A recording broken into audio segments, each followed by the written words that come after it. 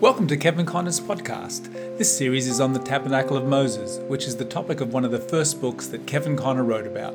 Visit kevinconner.org for more details. Okay, well, we're in for a good time tonight, and just pray that the Holy Spirit will just be upon our hearts as being prayed. All right, I'd like you to turn to a scripture. Let's put up our little diagram here first. I didn't put the overhead tonight. I thought what we need to do. While we're talking, just turn to Hebrews chapter 9. Thank you. Wonderful. All right, now this scripture is not on your notes, so Hebrews chapter 9 for a start here. And I really appreciated testimonies last week that how many of reading your Bible in a fresh light. Just say, wow, the mind of the people of God, Israel, then just saturated with these things for 1,500 years. All right, Hebrews chapter 9, and I'm just want to encourage you to put down verses 1 through to 5. I'm going to read from the Old Authorized at the moment. Then verily the first covenant had also ordinances of divine service and a worldly sanctuary, for there was a tabernacle made, the first, wherein was the candlestick, or the lampstand, probably a better translation, and the table, and the showbread, which is called the sanctuary. And after the second veil, the tabernacle, which is called the holiest of all, which had the golden censer, and the ark of the covenant overlaid round about with gold, wherein was the golden pot that had manna, and Aaron's rod that budded, and the tables of the covenant. And over it the cherubims of glory, shadowing the mercy seat, of which we cannot now speak particularly. So here I believe it's Paul sort of gives us a summary of everything. So as he's describing to the Hebrews who are saturated, their minds have been saturated with this for 1,500 years. So we have the brazen altar, the altar of bronze, the sacrifice. Then last week we looked at the brazen laver and the washing, so the blood and the water. Good old hymn, let the water and the blood from thy wounded side which flowed be of sin the double cure. Save me from its guilt and power. And then over here we had the golden lampstand. And tonight we're going to look at the table of showbread and then the altar of incense. And next week we'll look at that. So taking the approach from man to God. I mean, when God gave the instructions to Moses, he began with himself. In the beginning, God. And he began with the ark and then gradually moved out here. We've just been taking the opposite approach just because of our limitation of time. So the blood, the water, and the light. And now as we move into the holy place, you could only understand the incense altar and minister there and come to the table of showbread in the light of the golden candlestick. This was the only light in that place. All right, now let's go to our notes. So Hebrews chapter 9, 1 through to 5 sort of gives a summary. Now let's go to the first thing here. While I'm talking here, turn over to Exodus chapter 25.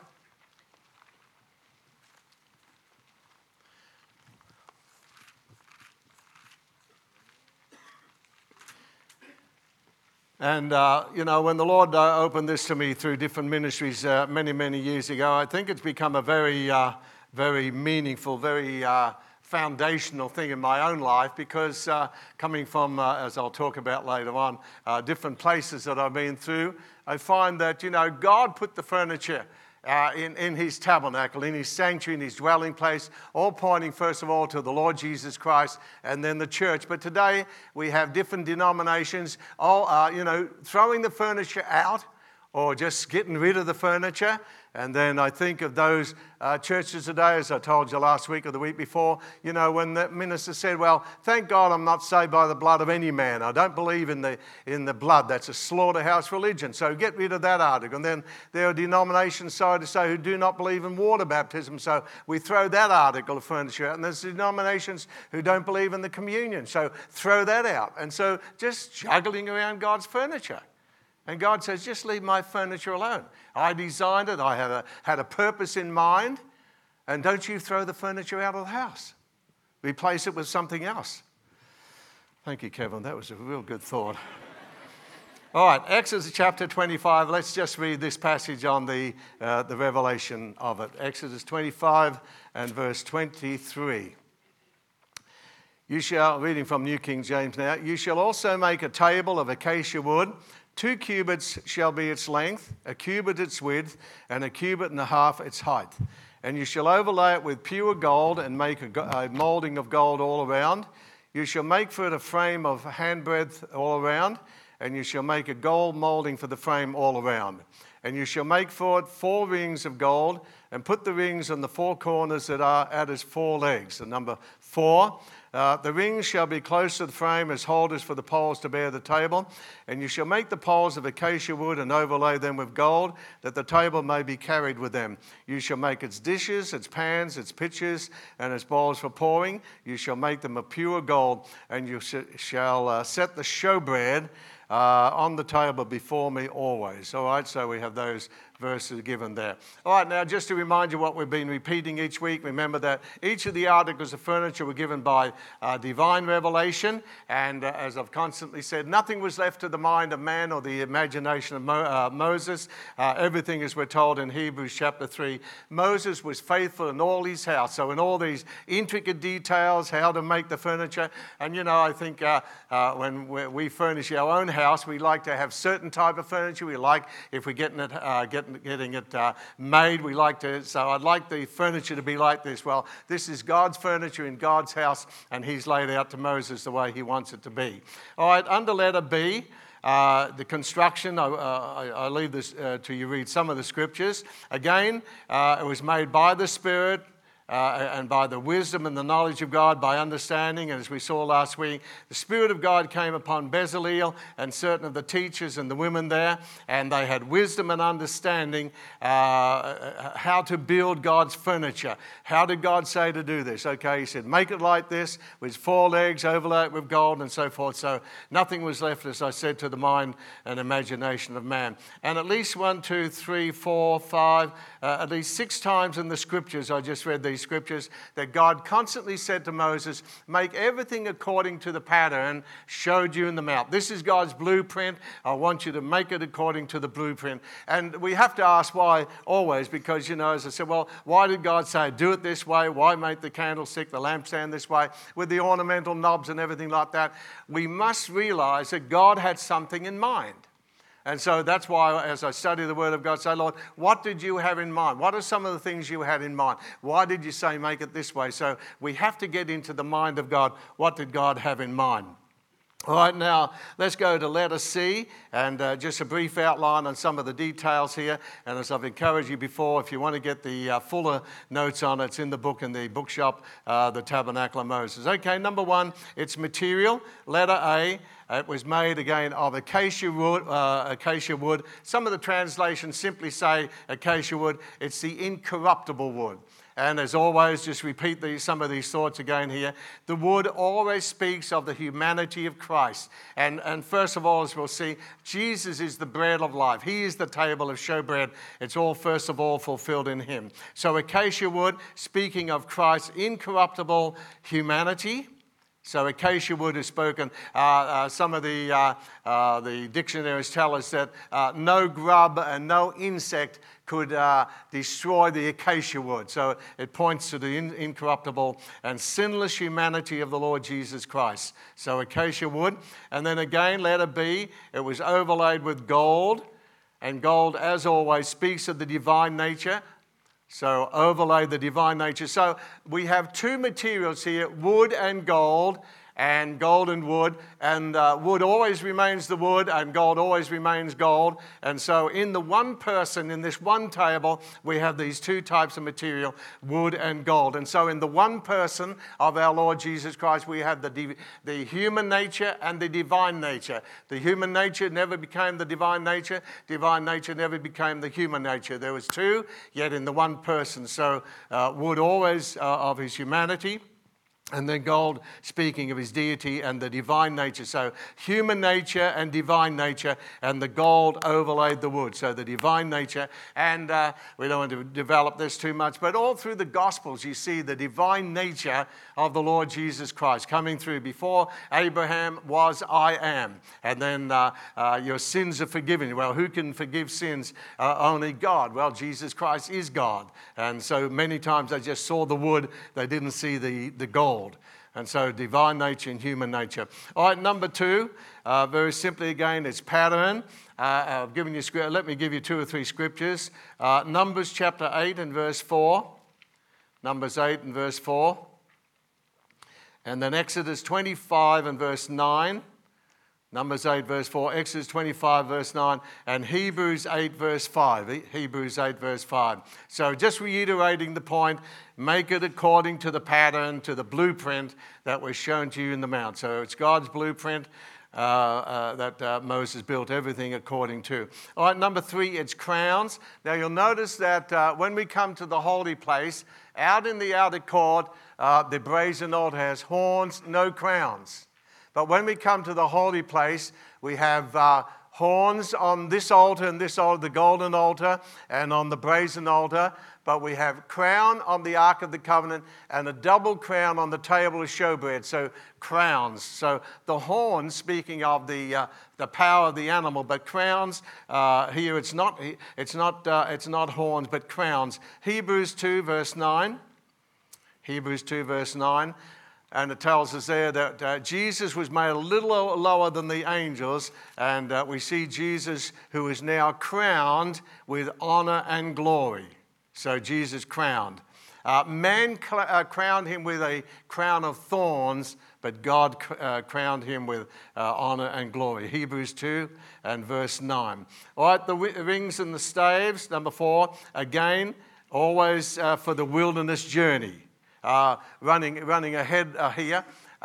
When they're in the 40 years wandering in the wilderness, all the articles of furniture were covered with certain coverings and were carried on rings and staves because it spoke of the wilderness journey. So the ark was, the Ark of the Covenant always went before them. But once you get to the Temple of Solomon, then we find that once the ark was put into the most holy place, into the holiest of all, then we're told that the staves were taken out of the Ark of the Covenant and they were just put just beneath the veil so that people could see the staves there, that the journey is over, the tabernacle stage was over, it's the temple stage, but the staves were always in the Ark of the Covenant and representing the being pilgrims and strangers in the wilderness journey. All right, number 5. Its position, it is placed, as you see in Exodus chapter 40 verse 22, 23, it's placed on the north side of the tabernacle.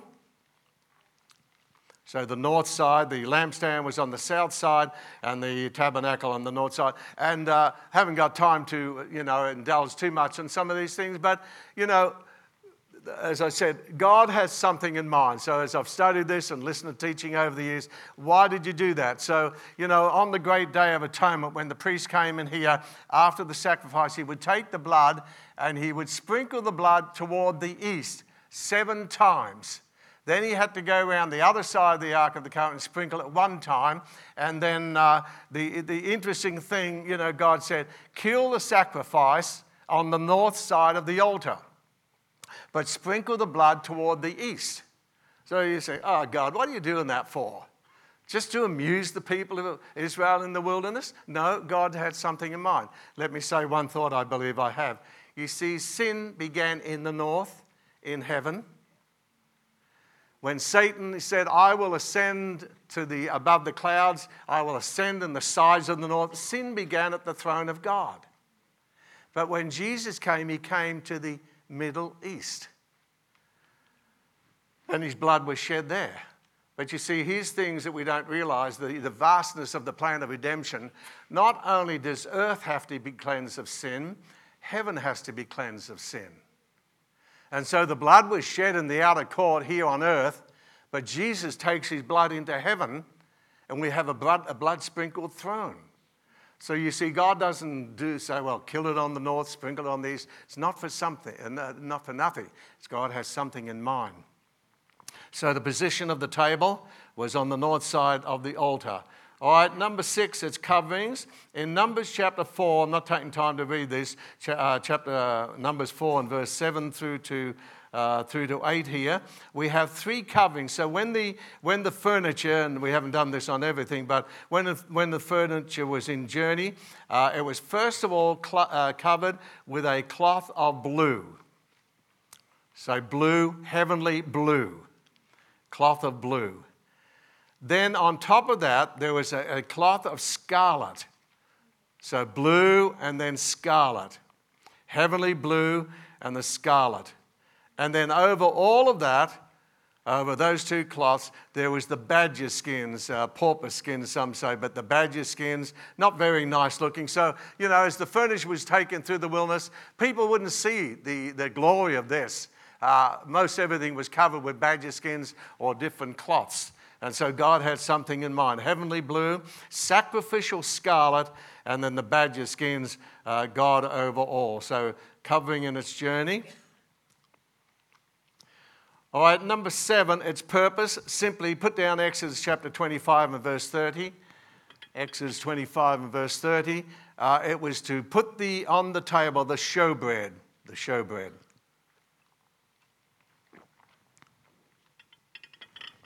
We'll come back to that in a little while here. All right, now under number 8, here we have the bread, and because I'm going to weave this into the application, I'll deal with it more fully. In Leviticus chapter 24, verses 5 to 9, God gives the details how they were to make the bread. All right, so I've just put down some of the things, the names. I think you might have enough room on this. There's 5 names I'd like you to put down. And when I give you these names, remember they come from Old King James or the New King James. So different translations may bring it out differently. All right, number 1, the first thing we have here, the names. Oh, you've got it there. Actually, it's on your notes. That's good. Okay. Yeah, so number 1, it was the showbread. I want you to turn over just by way of anticipation. We'll come back to this later. Turn over to 1 Corinthians chapter 12. And I know it's playing on words, but I think all of us realize that words are very important. Amen? All right, go to 1 Corinthians chapter 12, and we'll come, chapter 11, sorry, 1 Corinthians 11.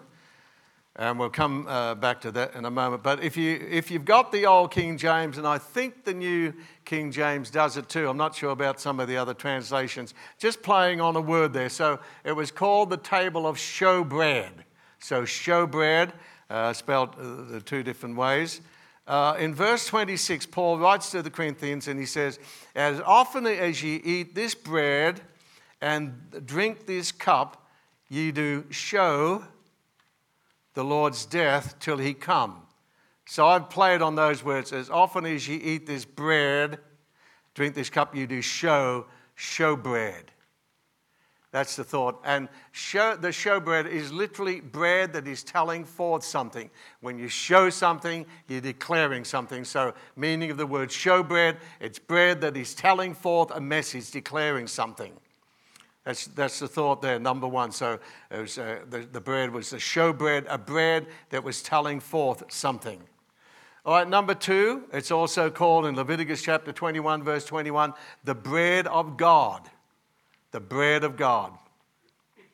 And you just think of the miracle of this. This bread was there for 7 days a week, and it was miraculously preserved. And in fact, in the wilderness, the bread fell, the manna fell, and then there was the bread here. And then as we read from Hebrews chapter 9, there was the golden pot of manna. And you see, the miracle of all this to Israel was that God told them they were to gather the manna, the bread, and we'll see the link up in a while here, 6 days a week, and on the 6th day, they were to gather a double portion. There was no manna on the 7th day. And then when they gathered manna on the 6th day and kept it over the 7th day, it bred worms and stank. So even though it came from God, when man kept it, it got worms in it. Because there was a freshness about the manna every day, 6 days a week, and on the 6th day they kept a double portion. Now, the miracle of this was the golden pot of manna was miraculously preserved from any worms in the presence of God. So that's just that revelation of bread. So the bread of God. All right, number 3, beautiful expression here. It's also called the bread of his presence. So just keep those things in mind when we move more into the application. So the bread of his presence. And Jesus said, where two or three are gathered together in my midst, in my name, there I am in the midst of them. So the bread of his presence. And then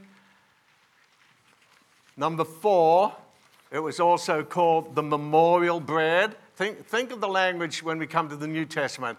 Do this in remembrance of me. So memorial bread, so they were to remember.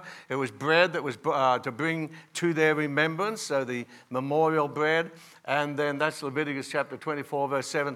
One other one I want to give you that's not on your notes. Numbers chapter 4, Numbers 4 and verse 7. It was also called the continual bread. It was the bread that was continually before the Lord. So continually before the Lord. Continual bread, Numbers 4 and verse 7.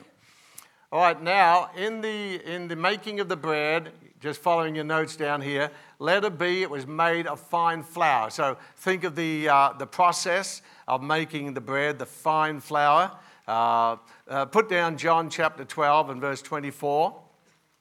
John 12, verse 24. Jesus speaks of himself as being as a grain of wheat. And in the making of fine flour, you think of all the crushing. And fine flour speaks of his perfect humanity again. You see, all of us, and every person in the Bible, all of us, we all have some rough spots in our nature. But when you've got perfectly fine flour, there's nothing rough or uncouth in it. And there was nothing rough or uncouth in the nature of the Lord Jesus Christ. Fine flour that had been through the crushing. All right? How many like to eat fine flour? No. If you're going to make bread, it has to be baked. Letter C. So the fine flour was baked. So we think of the fire, the suffering, the heat, and everything that Jesus went through to become our bread of life. So the baking, the oven, the fire. Frankincense, we think of incense. So frankincense was put on it. We think of the prayer, the fragrance of prayer, the life of Christ in prayer, pardon me. Frankincense.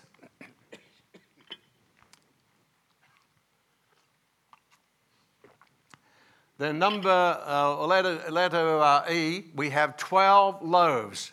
Now, notice again the significance of the 12.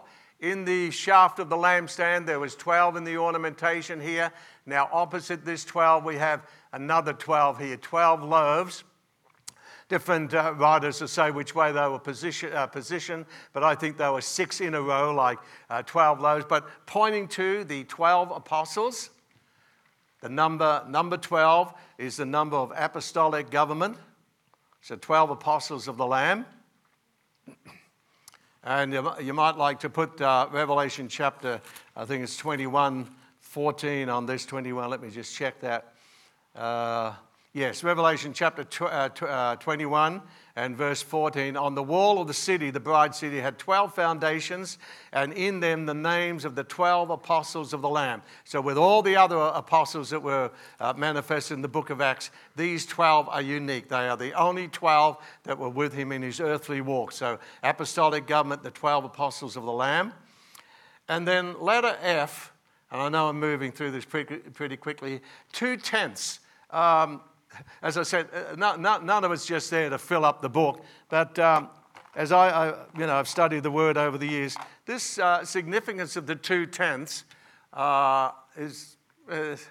it's quite a study in itself. Turn over to Matthew chapter 22 just for a moment. Matthew 22. Then I'll come back to that. Everybody doing okay? All right, Matthew chapter 22.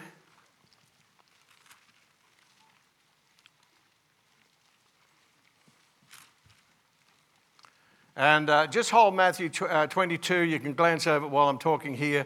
Go down to verse 36 or verse 35 or verse 34. Okay, just somewhere in there. All right, now let's look at the picture here because that's a whole study in itself. But the significance of 2/10, you'll find that each of these 12 loaves were made of 2/10 deal of fine flour. 2 12s are 24, but the number 2/10. Then when God gave Moses the 10 Commandments, what were the 10 Commandments written on? The 10 Commandments written on two tables of stone. All right, so 2 tents. And you have that. God impresses these 2 tents in the meal offering, in the Ark of the Covenant, in the table of showbread. There's 2 tents. And so, why? Well, when you come to the New Testament, this would be the fulfillment. So, verse 34, Matthew 22. But when the Pharisees heard that he had silenced the Sadducees, they were gathered together.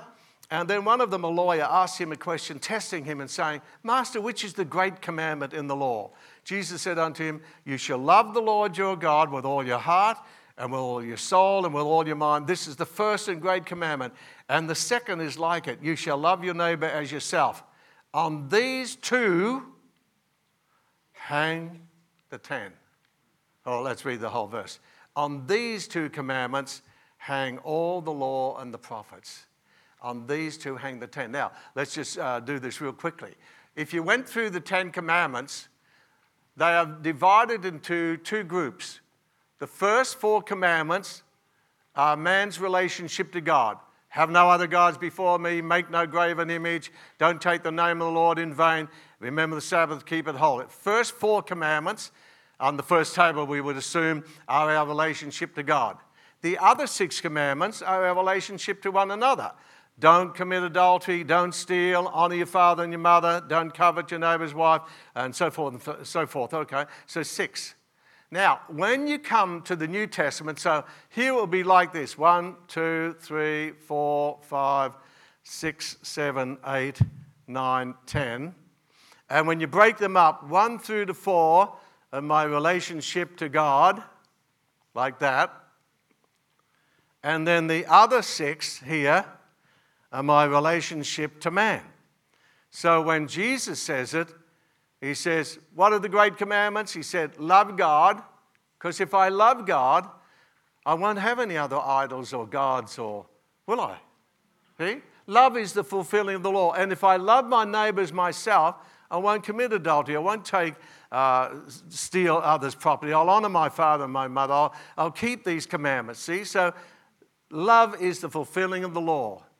So on these 2 hang all the law and the prophet. On these 2 hang the 10. Love is the fulfilling of the law. Go over quick. No, we haven't got time to do it. All right, keep going. Okay, 2 tents. So a lot of significance in the 2 tents. Now, letter G, when we get to New Testament application, we'll see this. They were to eat the table, be at the table of showbread every 7th day. Once a week, they had the communion. Every 7th day. So God kept it fresh for 6 days.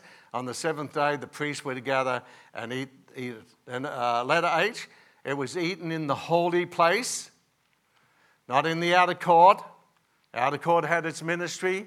Before you could come to the table, you must come by way of the altar, the blood, and the water. Then you were qualified to eat at the Lord's table. I wonder how many, of God's people fail to do this when we gather for the Lord's table. They come and bypass these articles. Every time I come to the Lord's table, and I'm sure most of you do, if not all of you, say, Lord, cleanse me in the blood of Jesus, wash me in the washing of water by the word. And this is what Paul says about judging ourselves so that we don't eat and drink unworthily when we come to his table. That's it. So the priest must touch the blood and the water before they touch the table. And how many eat and drink unworthily? And Paul said that's why many die. All right. HI, there was a drink offering which was wine, but it was never drunken. It was always poured out as a libation. That's the word I'm after. A drink offering poured out. And you'll notice under letter J, the Lord said, the bread is most holy. Most holy. All right, so a lot of details there from the Old Testament custom and the Tabernacle of Moses. Now, let's go to letter D, and this is where I want to spend what remainder of time we have. All right, first of all, it's applicable to the Lord Jesus Christ. Jesus Christ is the bread of life, and personally. So in John chapter 6, the great chapter there, you'll notice that the Lord brings both thoughts together.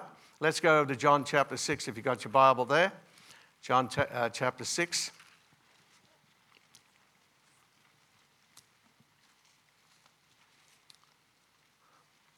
And let's glance over verse 22, John chapter 6, verse 22. On the following day, when the people who were standing on the other side of the sea saw that there was no other boat there except that one which his disciples had entered, and that Jesus had not entered the boat with his disciples, but his disciples had gone away alone. However, other boats came from Tiberias, near the place where they ate bread after the Lord had given thanks. And so we find as they go through, they came in to him and said, "How did you get here?" And he said, verse 26, Jesus answered and said to them, "Most assuredly I say to you, you seek me not because you saw the signs, but because you ate of the loaves and were filled. Do not labor for the food which perishes, but for the food which endures to everlasting life, which the Son of Man will give you, because God the Father has set his seal on him." And they said, "What shall we do that we may work the works of God?" Jesus answered and said to them, "This is the work of God, that you believe in whom they sent." And then they said, "What sign will you perform then that we may see it and believe it? What work will you do? Our fathers ate the manna in the desert, as it is written, he gave them bread from heaven to eat." And Jesus said to them, "Most assuredly I say to you, Moses did not give you the bread from heaven, but my Father gives you the true bread. For the bread of God is he who comes down from heaven and gives his life to the world." Then they said, "Lord, give us this bread always."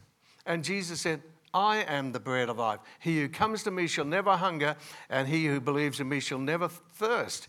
But I say to you that you have seen me and you do not believe." And then as he goes on, he said, "Except ye eat my flesh and drink my blood, you have no life in you." What was the end result? Many of them walked away and left him. So in verse 48, he said, "I am that bread of life. Your fathers did eat manna in the wilderness and are dead. This is the bread which comes down from heaven, that a man may eat thereof and not die. I am the living bread. And if you eat of this bread, you'll never die."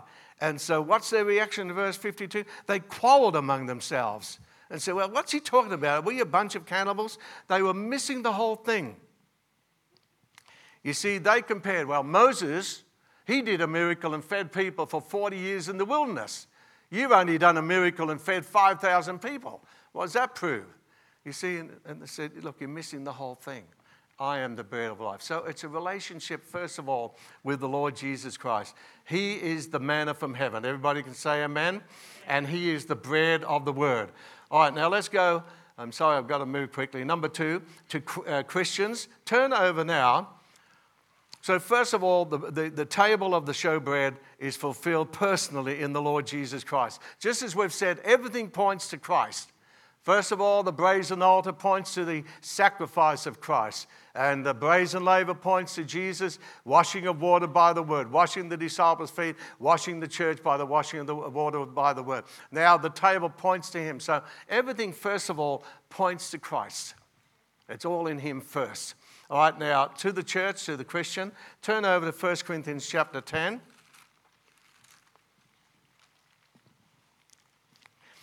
And I'd like you to look at the first few verses here. Now, it's very important, and as I was preparing for this, what am I trying to get across tonight?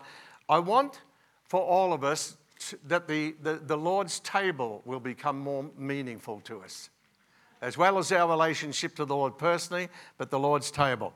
All right, so in 1 Corinthians 10, verse 1, he says, "Moreover, brethren, I do not want you to be unaware that all our fathers were under the cloud, all passed through the sea, and were all baptized into Moses in the cloud and in the sea.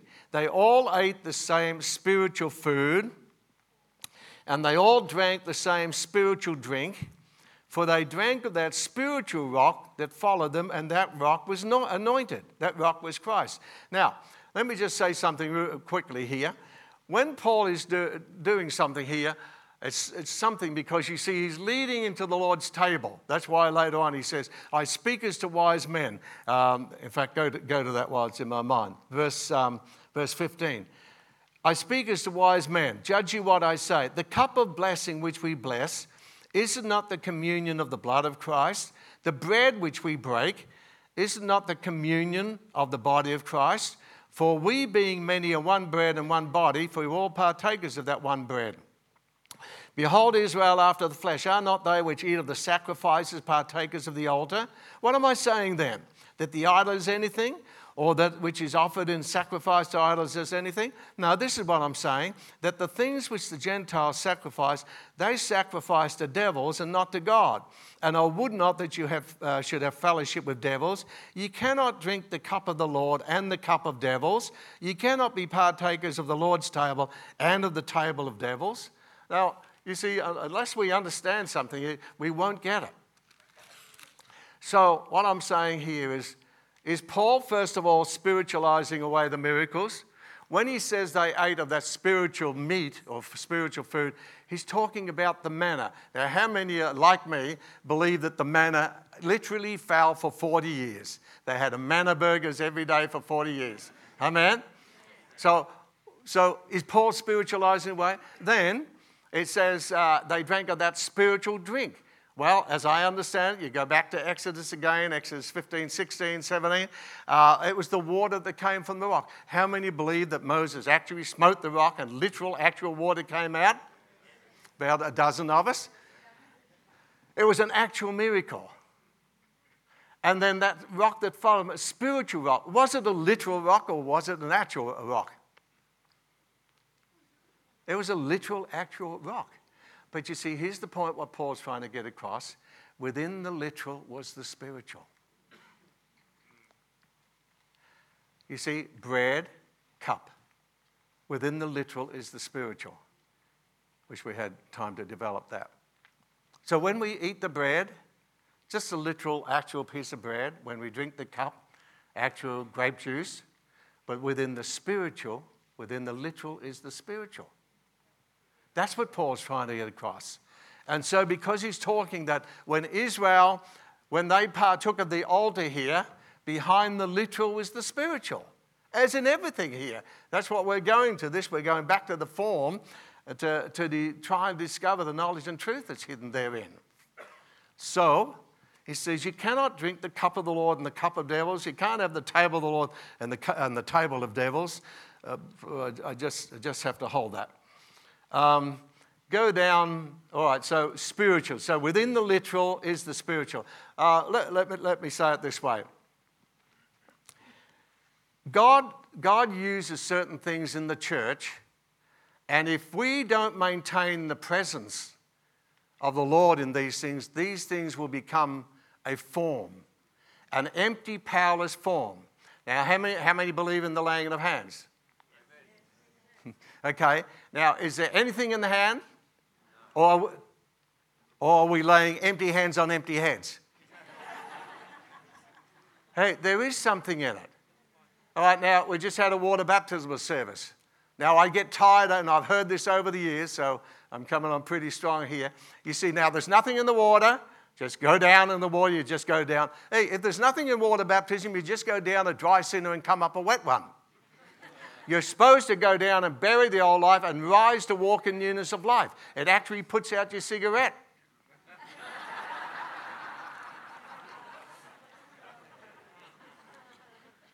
You see, in the beginning, the Spirit of God moved upon the face of the waters.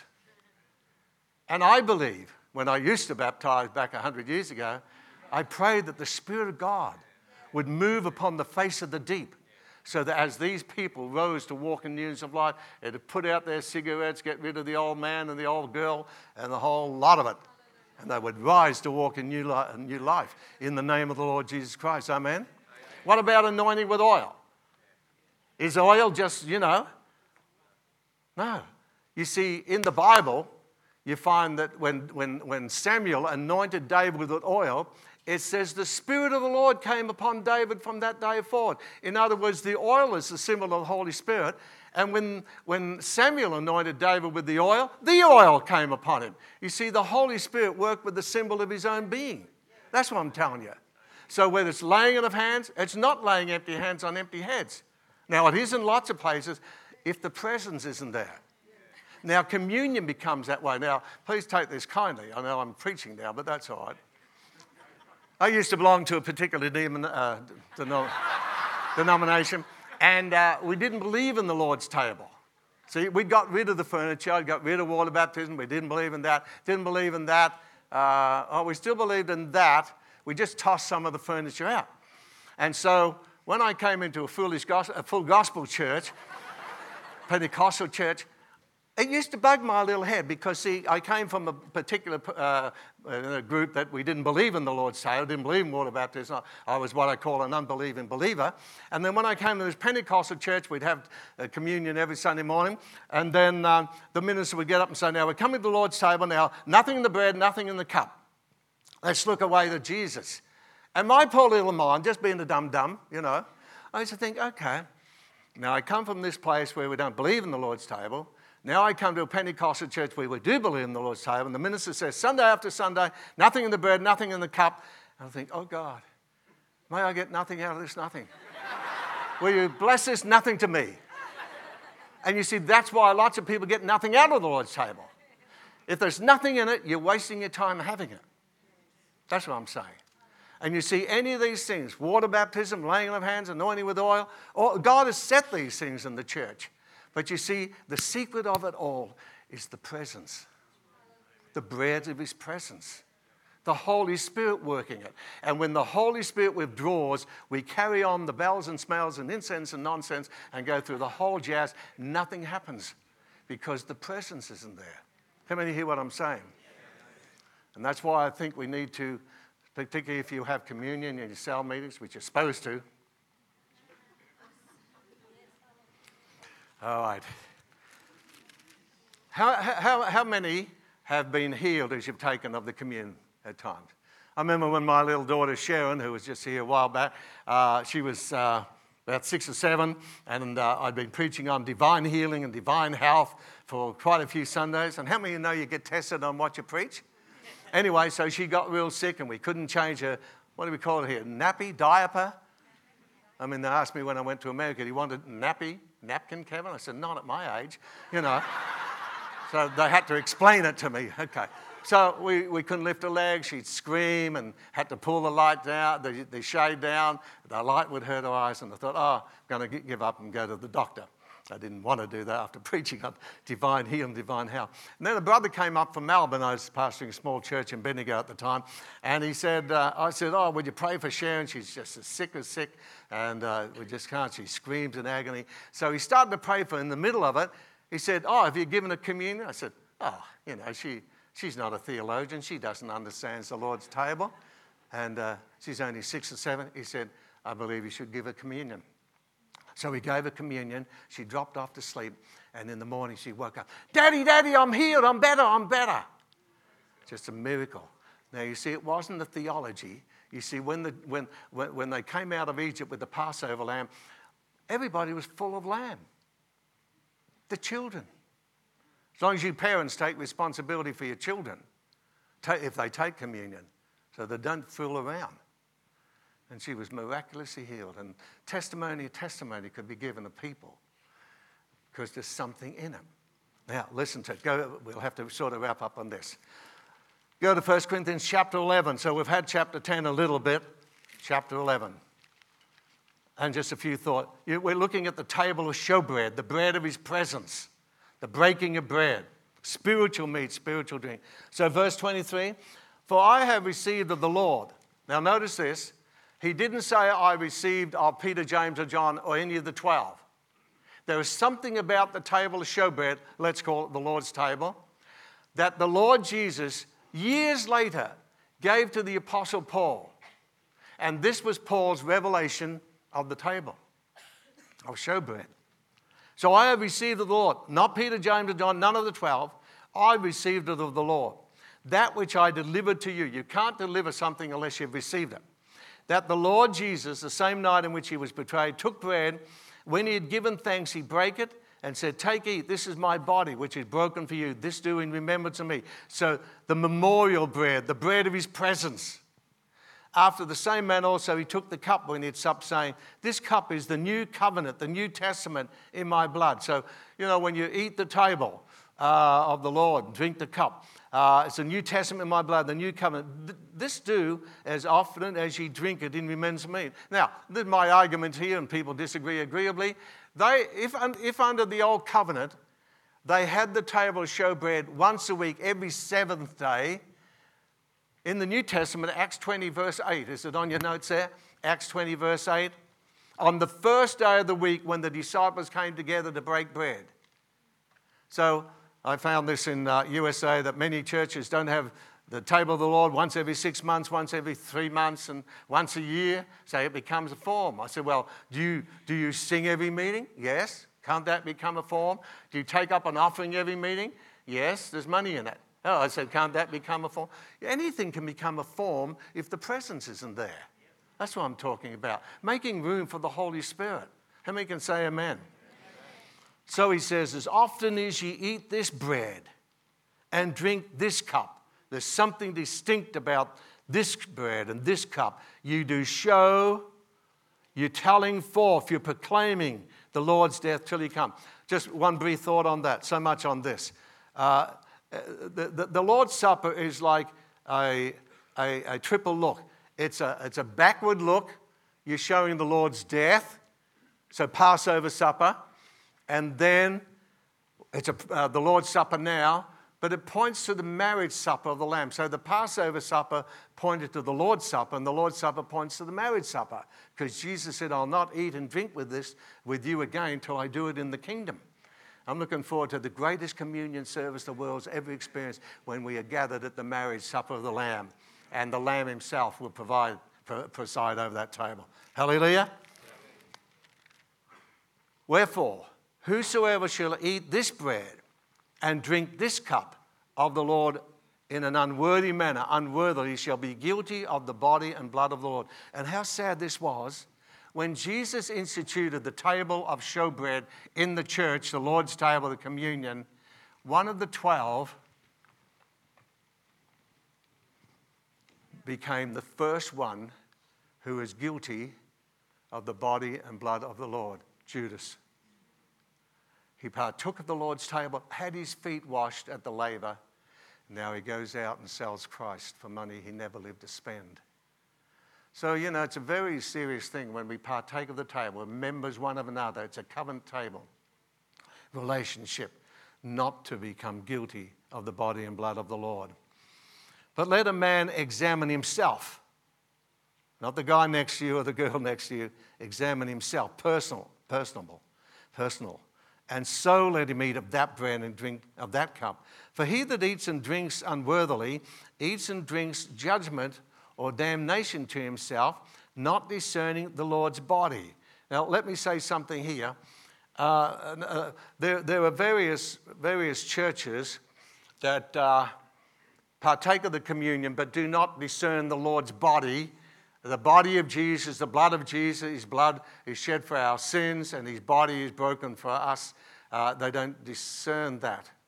But if you go back to 1 Corinthians chapter 10 as well, you know what Paul says? And this is what it really means to discern the Lord's body. You and I are members of the body of Christ. So when I fail to receive my brother or my sister and do not discern that body of Christ membership relationship, I fail to discern. When I'm jealous or criticize or whatever the case may be, I fail. So we can fail to discern the Lord's body in the table, but we can fail to discern the Lord's body in the church. How many hear what I'm saying here? And you see, that's an aspect that many Pentecostal churches have failed in, and I believe that's one of the reasons. And all right, let's finish on this. For this cause, don't blame the devil. I'm sure the devil sits on the gutter outside the church many times weeping because the Christians inside blame him for everything. For this cause, what cause? Not discerning the Lord's body, many are weak, and sickly among you many sleep. For if we would judge ourselves, we would not be judged. But when we are judged, we are chastened by the Lord so that we won't be condemned with the world. So forth. Now, 3 words there and then we'll wrap up on this, so much more. For failure to discern the Lord's body, many are weak. Weakness. What's the opposite to weakness? All right. Many are sickly. What's the opposite to sickness? Health. And many die prematurely. What's the opposite to death? So if we really discern the Lord's body, do you know what we should get out of the table? Strength and health and life. Amen? That's what it is. Otherwise, it's just going through an empty form. All right, our time's just about up. So to the church corporately, I hope you've got something out of this. I know. To the church corporately. So in the early church on the day of Pentecost, 3,000, they continued in the apostles' doctrine and breaking of bread.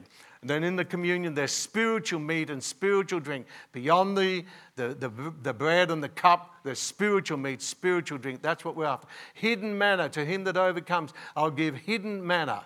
Hidden manna. Oh, I wish I had time on the miracle of 5,000.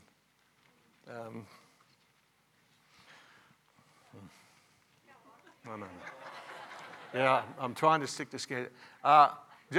Just listen to this and put it in your seed bag, pick it up. When because I think the Bible is inspired, when Jesus fed the 5,000, do you know what he did? He had them, when you go through the Gospels, he had them sit in rows 100 by 50. Then we have the Lord Jesus Christ, and he uses the same word. He took it, he blessed it, he broke it, he gave it.